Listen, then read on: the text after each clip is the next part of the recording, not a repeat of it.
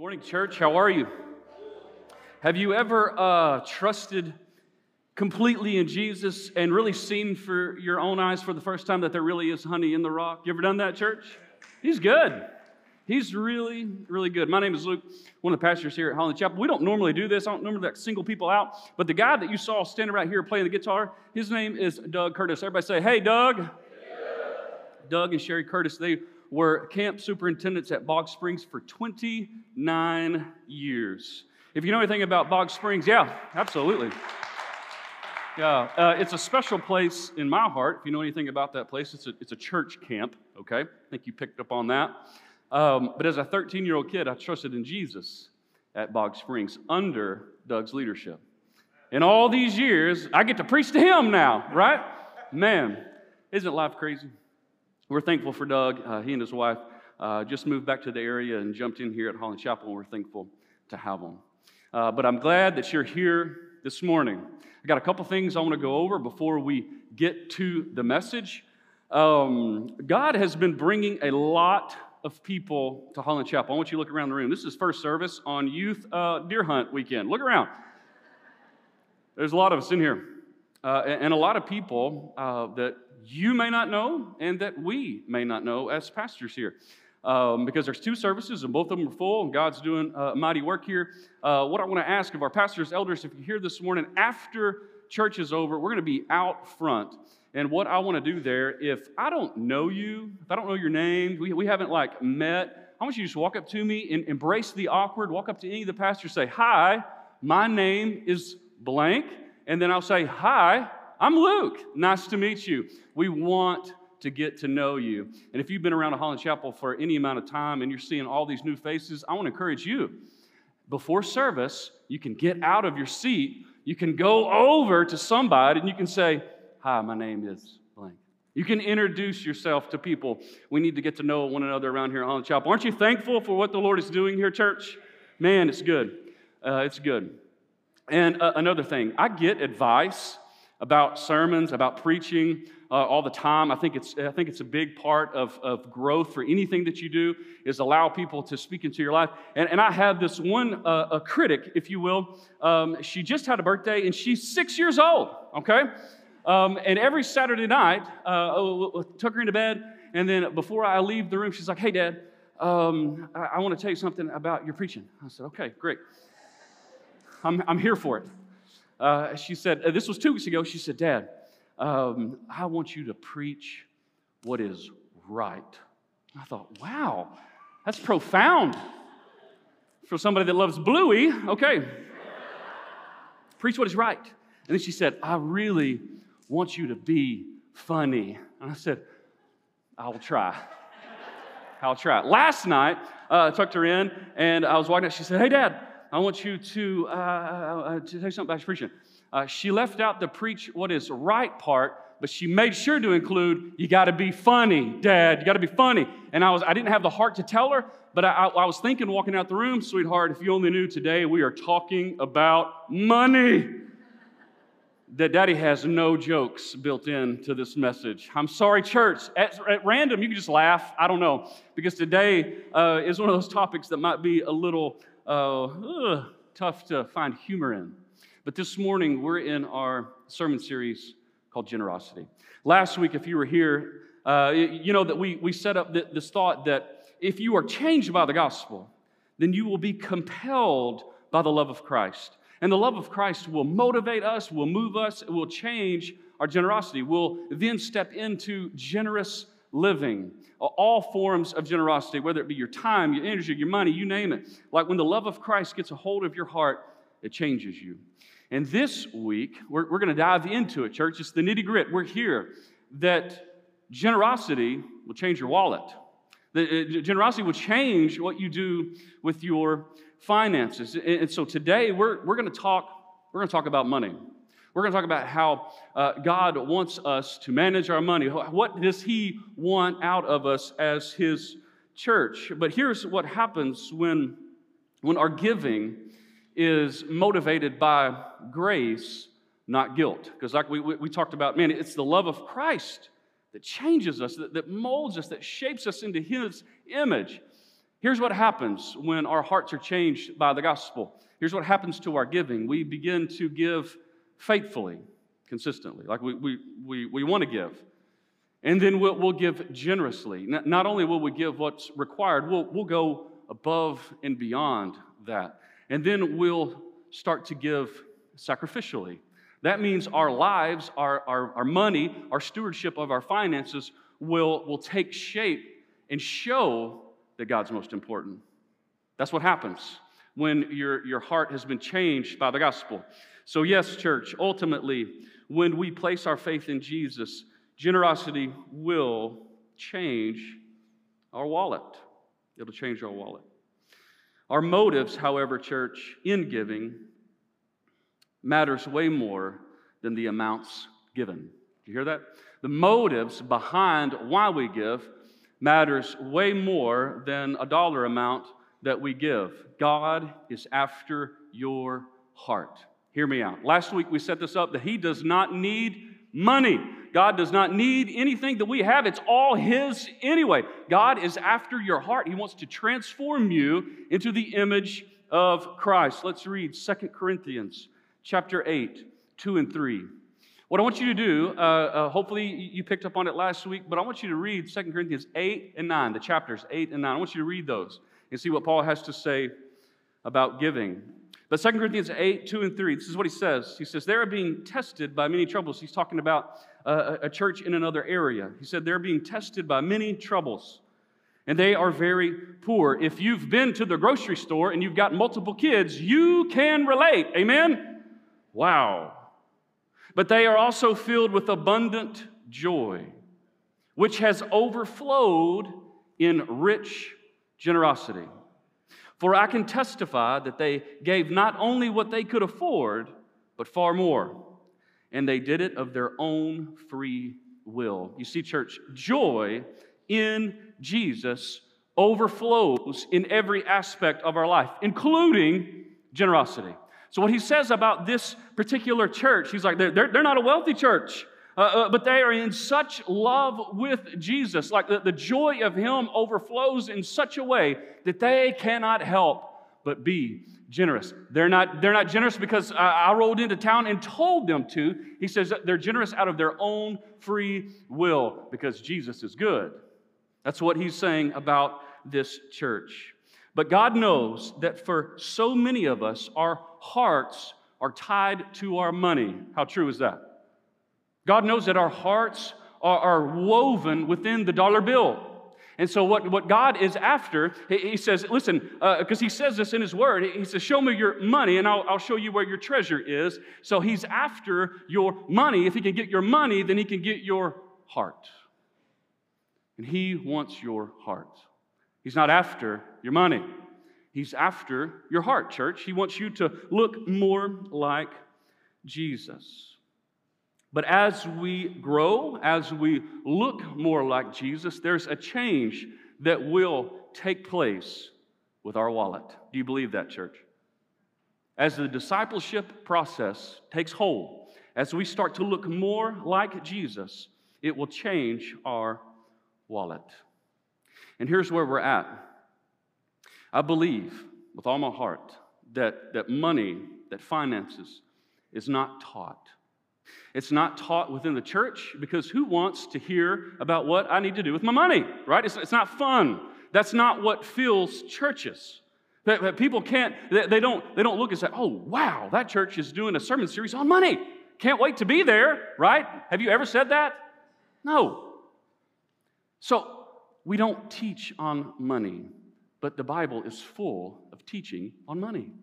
So we as a church, as those that love Jesus, that are motivated by the love of Christ, we need to look and see what the Bible says about money. So if it changes our hearts and we're going to have a wallet that's different, this is how it will start. We will then begin to give faithfully. I want you to write that down. Give faithfully. If the gospel changes our hearts, we will begin to give faithfully. Let's look at 2 Corinthians chapter 9. We're going to read 5 through 7.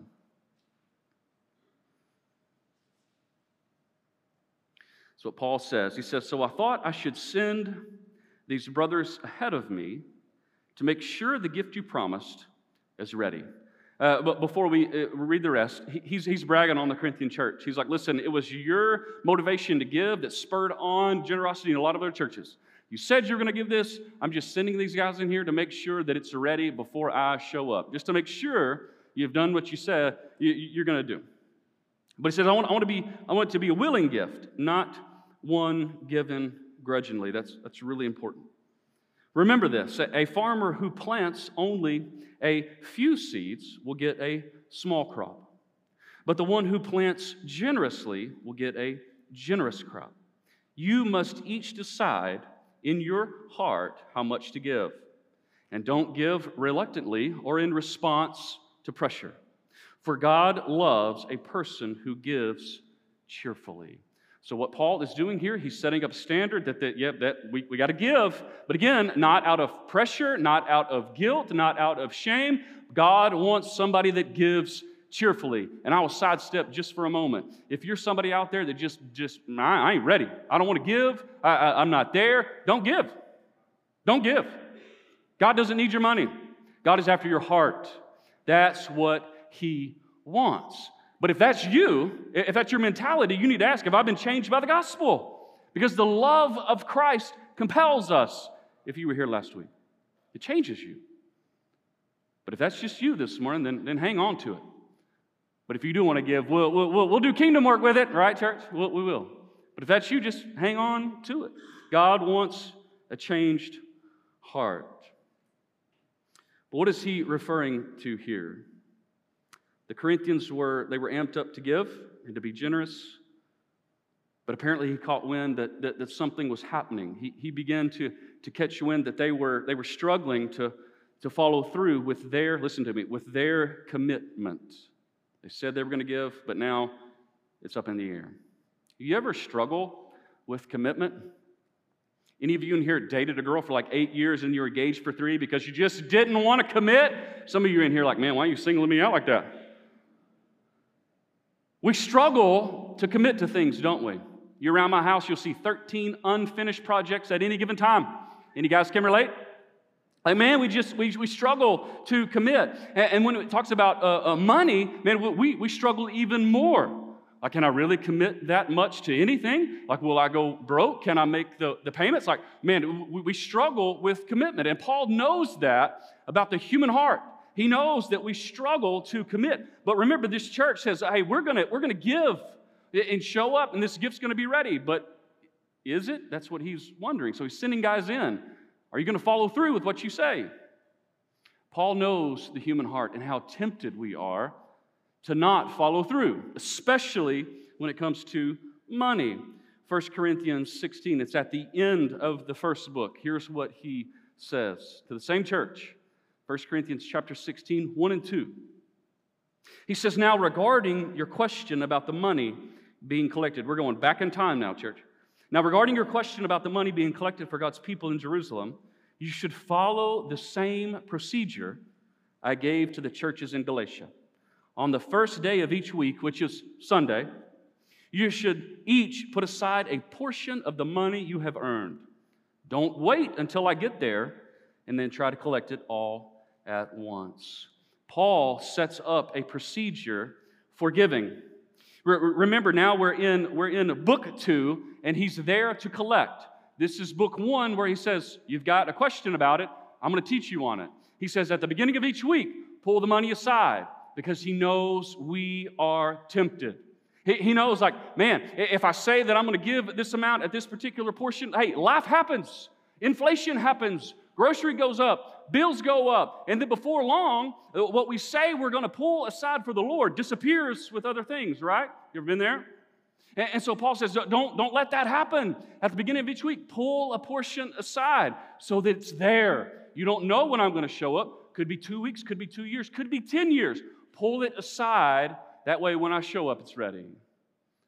Don't give yourselves over to temptation that you'll gather it when I show up, because he knows how humans are. But I want you to notice what he says about our giving. I want to phrase it this way. He says, on the first day each week, you should each put aside a portion of the money you have earned. The Greek renders it this way: one's giving should be in direct proportion to the way one prospers. It should be determined as a matter of principle. You hearing me? As a matter of principle, not something done on impulse. So when Paul was teaching on this procedure, on this giving, he was like, hey, each of you give in proportion to what you have earned. But there should be some system about it. I shouldn't roll up last minute and then you decide, oh, I've got to gather this. No, he says there's some planning, there's some preparation, there's some thought that goes in to your giving. So a question for us this morning. Have you put thought, have you put preparation, have you put some earnest energy into your giving? Or is it, when I roll up to church, I'll drop something in? But Paul is saying, let there be a procedure. Let there be a system to your giving. Now, for him, he says at the beginning of every week, but you may be those that don't get paid every week. Maybe you get paid twice a month. Maybe you're a commission-based, and every 6 months is a big deal. I don't know. But what he's saying is there should be a system of faithful giving for believers. There should be some sort of procedure put in place for your giving. Now, here at Holland Chapel, we don't mandate anything, right? We don't. Offering box is always there. Online giving is a great thing, always available. So for you, basically what he's saying, that's left up to you and the Lord. When you give and how much you give. But he is saying there's a procedure, and I want you to give faithfully. So this mindset of faithfully is one that is consistent. Like we are consistent givers. We're going to make sure that this is a priority. I'm not going to give on impulse. I'm going to do some planning in my giving. What about a tenth, Luke? Like we've heard, we've heard forever. Like if we go to church, like a tenth. Like I tithe a tenth, like I give 10% of what I earn. That's a great procedure.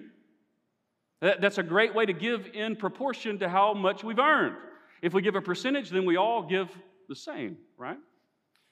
But nowhere in the New Testament, I'll blow some of your minds, the pastors, what we did, we knew this sermon series was coming, and we gathered as a group of leaders. We dove into the Word of God for weeks, seeing what the Bible says as a whole about giving. Is there an amount? We went pre-law, but before the law was given by Moses, and we went post-Jesus, and we saw what the Word of God says. And what you'll see is overarching theme within the Word of God is a tenth, but it's not mentioned in the New Testament. And you are like, what do I do, Luke? Paul just says it. In proportion to what you've been given. In proportion to what you've earned. And ultimately, that percentage is up to you and the Lord. I will say, 10%, it's biblical. We see that. We see that Old Testament. Nowhere in the New Testament do these teachers refute it. So we almost see that it's a given. What are you given? What are you setting aside? What are you making sure that is pulled out first for the Lord? Are you given faithfully? Ultimately, though, I want to encourage you. The amount, what that check, what that online giving, the amount of cash, whatever it may be, is between you and your Savior. When, ultimately, is between you and your Savior. But there is a procedure that we see in Scripture, and I want to encourage you to make sure that you don't save given for a later date, that it's something that you do consistently and something that you do faithfully. And here's what I want to do. Before we put the graphic on the screen, just hold off, Sugar Man.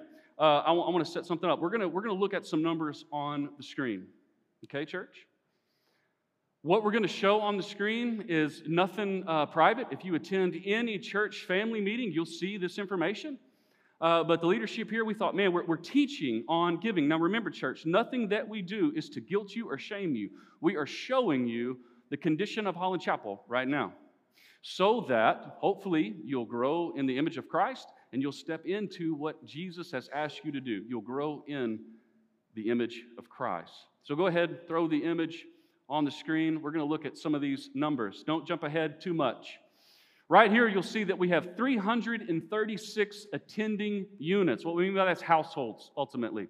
336 households. Of those 336, 223 are giving. Now, for the attending units, I want to speak to that. That's not just members, because here at Holland Chapel, we've got a lot of people that lean into what we do here, and they're here every week.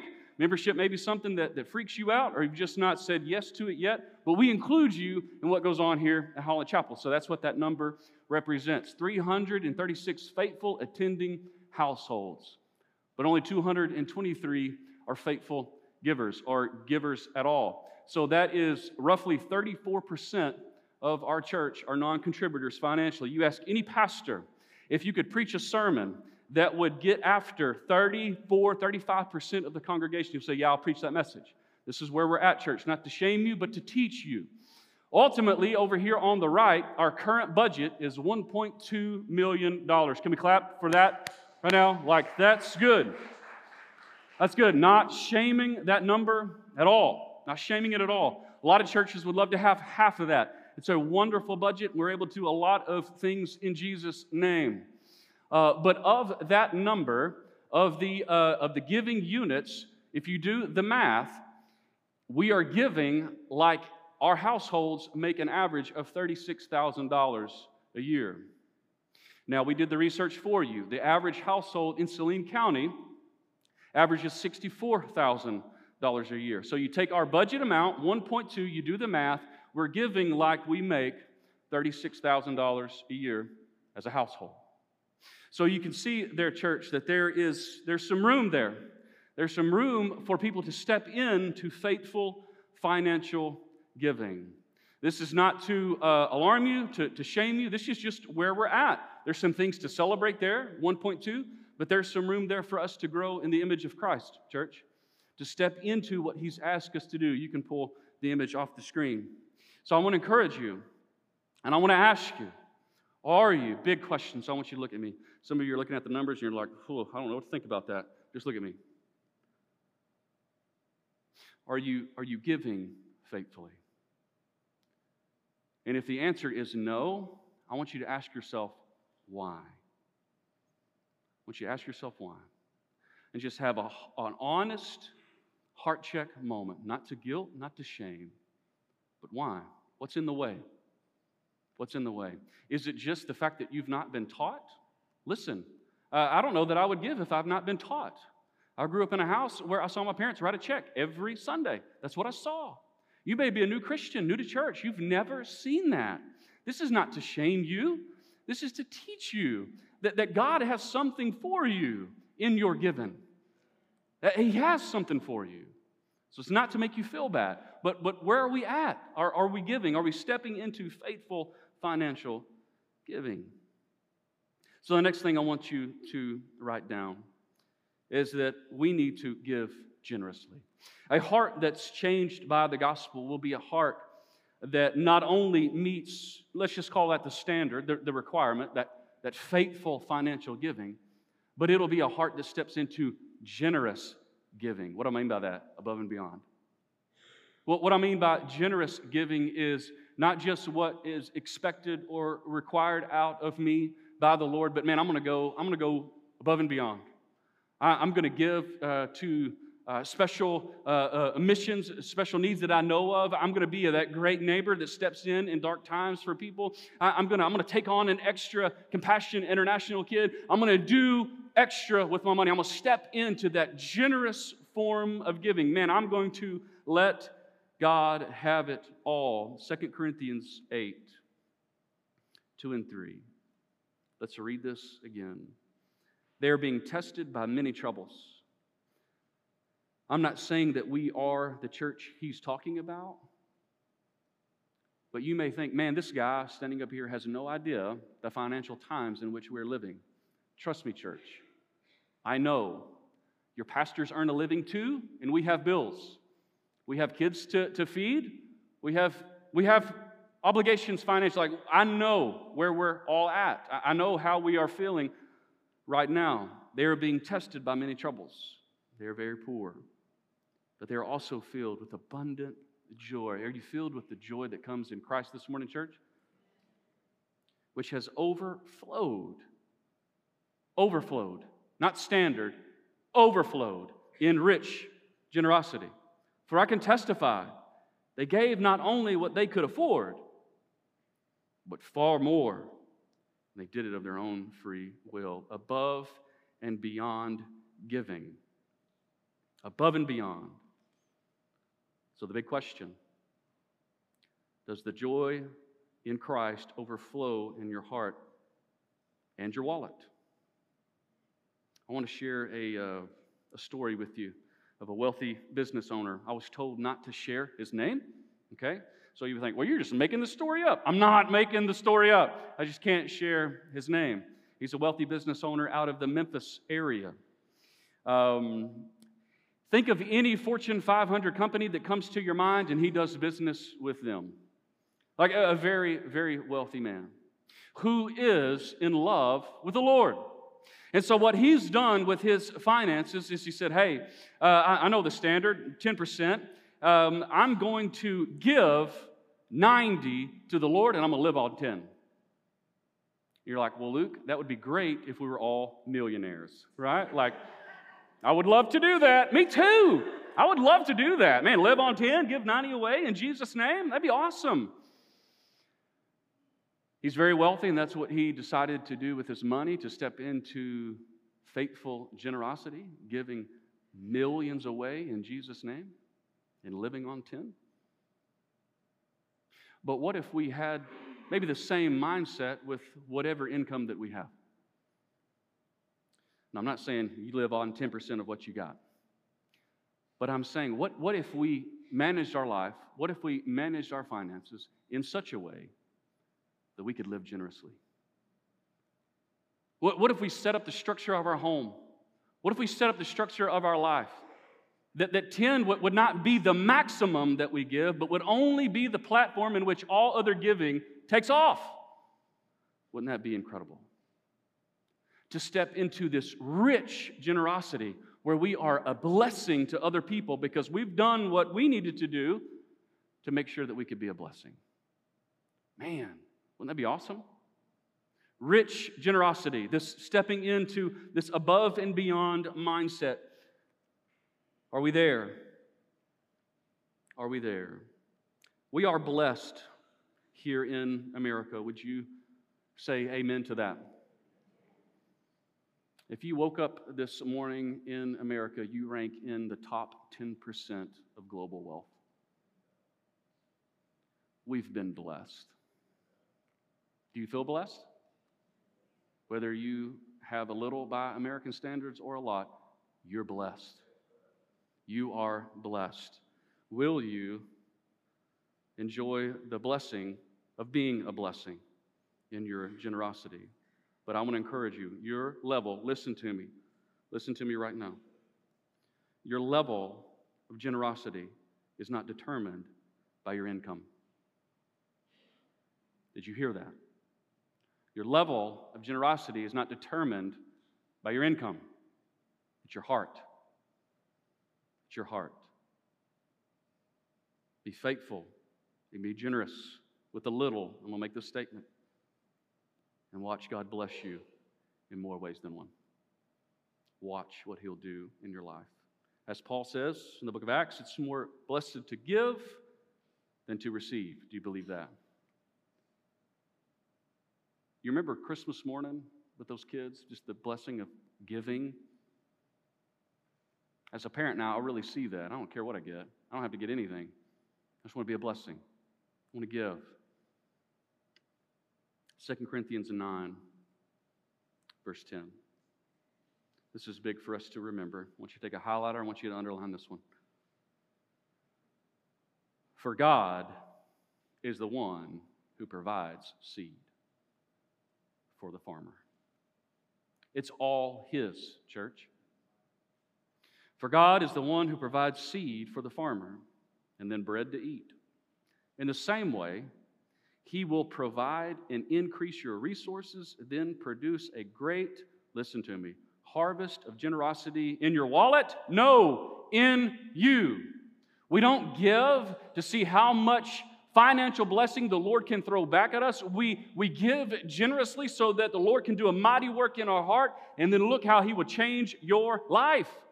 He'll change your life. You may give away and never get that money back. Are you okay with that?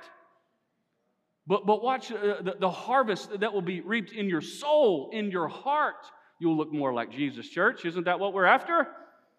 We'll look more like our generous God. So trust God with your financial generosity, and He will surely grow you into the image of His Son. He'll make you look more like Jesus. Trust Him with your money. The next thing that I want you to write down is that we give sacrificially. When the gospel grabs a hold of our heart, we give sacrificially. So it's this idea of financial stewardship. We should handle our finances in such a way, listen to me, this is big. You hanging on right now? We handle our finances in such a way that we sacrifice other things so that God comes first. We sacrifice other things, other activities, other forms of living so that we can give to the Lord. Sacrificial living. Mark chapter 12. We're going to kick off in verse 41. This is a fantastic story.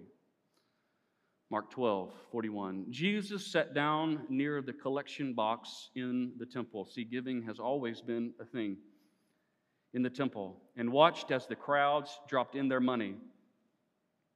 Many rich people put in large amounts. Then a poor widow came and dropped in 2 small coins. Jesus called His disciples to Him and said, I tell you the truth, this poor widow has given more than all the others who were making contributions. For they gave a tiny part of their surplus. But she, poor as she is, has given everything she had to live on. Here is an example of sacrificial giving. Now, if you look at Paul's instructions, Paul is not saying to give to the point in which you suffer. He says, give to the point in which you feel led. That's what Paul teaches.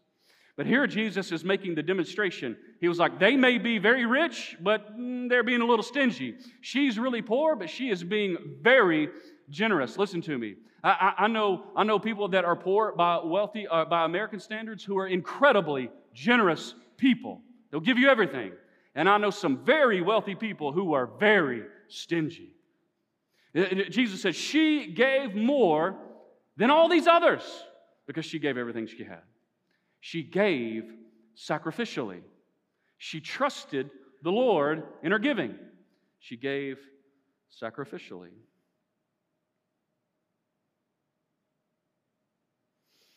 When we give, ask yourself the question, is it really a sacrifice?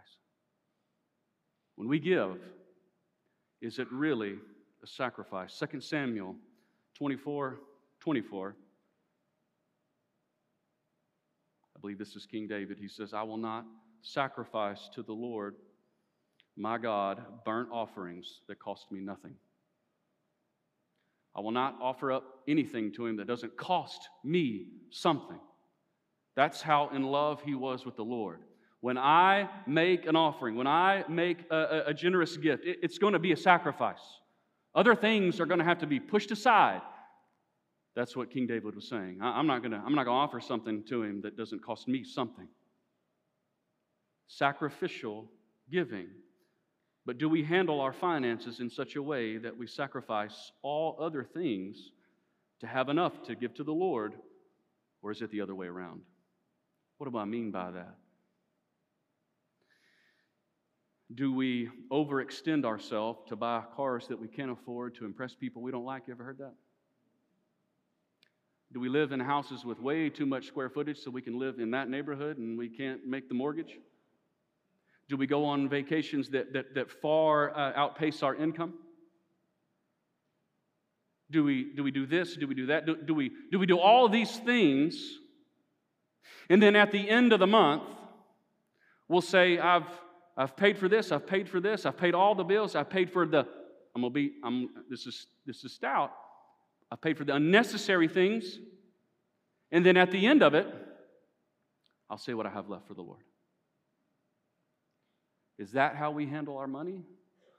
Or is it the other way? I'm going to give to the Lord's what's His anyway first. And then I'm going to set my life, I'm going to set my budget, I'm going to set my finances to where I live within my means so that I can be a generous person. Is that how we handle our money? But if we've not been taught on financial stewardship, we've not been taught on what the Bible says about giving, we could be very tempted with what the world has to offer. And we outkick our coverage, so to speak. And month to month, we are people struggling to make ends meet because we're living outside of our means. And ultimately, we have to pay for all the bills that are coming in, and we're not giving to the Lord. Are you giving sacrificially? Do you structure your life and your finances so that when you give to the Lord, it's a sacrifice? You're having to make steps to make sure that you're giving. Or is it, I'll give what I got when I got it? The famous, beloved pastor, Pastor Nick Calloway, says this: give to God what is right, not what is left. Woo! Pastor Nick. Give to God what is right, not what is left. Are you giving sacrificially? Remember, for God is the one who provides the seed for the farmer. It's all His anyway. Are you living sacrificially so that you can give sacrificially? I want to put another sermon graphic on the screen because we just love these, don't we, church? Go ahead, put it up there. So I've done some things. I've changed the way this has been written. Instead of 336 attending units, we changed it to 336 giving units. That's just every heart that is a part of Holland Chapel steps in to generosity, steps into faithful, generous, sacrificial giving. And we are giving off of what the Saline County median income is of $64,000. Church, this would be our budget of $2.1 million. That's if every household gave 10% of the median income of $64,000. That's an awesome number, isn't it, church? It's incredible. What could we do with a budget that jumped up over close to $1 million? What could we do? Go ahead and just give me the blank generosity slide. I don't want y'all to be too distracted by that. Listen, I'm not talking budget, listen to me, church, for the sake of budget. I'm not preaching budget so that we can go around and be like, man, look at Holland Chapel's budget. It's incredible. That's foolish. I'm not talking about budget for the sake of budget. I'm talking about budget increase for kingdom increase. Are you with me? I'm talking about an increase in giving so that we can do more for the kingdom of God. We can do more, church. The gospel can go further. We can have greater impact for Jesus with a budget that's on the rise. But what could we do? Can we talk dream scenario for a little bit? What could we do with that budget? What could we do if every family stepped in to financial giving? With a $2.1 million budget, listen to me, allotting the same percentage to missions, which is 15% of our budget, if we allot the same percentage of a $2.1 million budget, we could increase our giving to missions by $142,000. We could increase, that's with the same percentage, we could increase our giving to missions by almost $150,000. Listen to this one. Our budget for Holland Chapel student ministry has increased, listen to this, less than $1,000 since 2013. We've not increased student ministry budget by over $1,000 since 2013. The average attendance for students in 2013 was 68. Currently, gathered in here on Wednesday nights, over 150 students. Yeah, it's great. It's awesome. So, numerically, what is that? I'm bad at math. It's more than doubled. It's more than doubled. And our budget's not even gone up $1,000. Allotting the same percentage, look at this number on the screen, we could increase budget for students by $17,000. Wouldn't you love our students to receive that and see what the Lord could do? Listen to this one.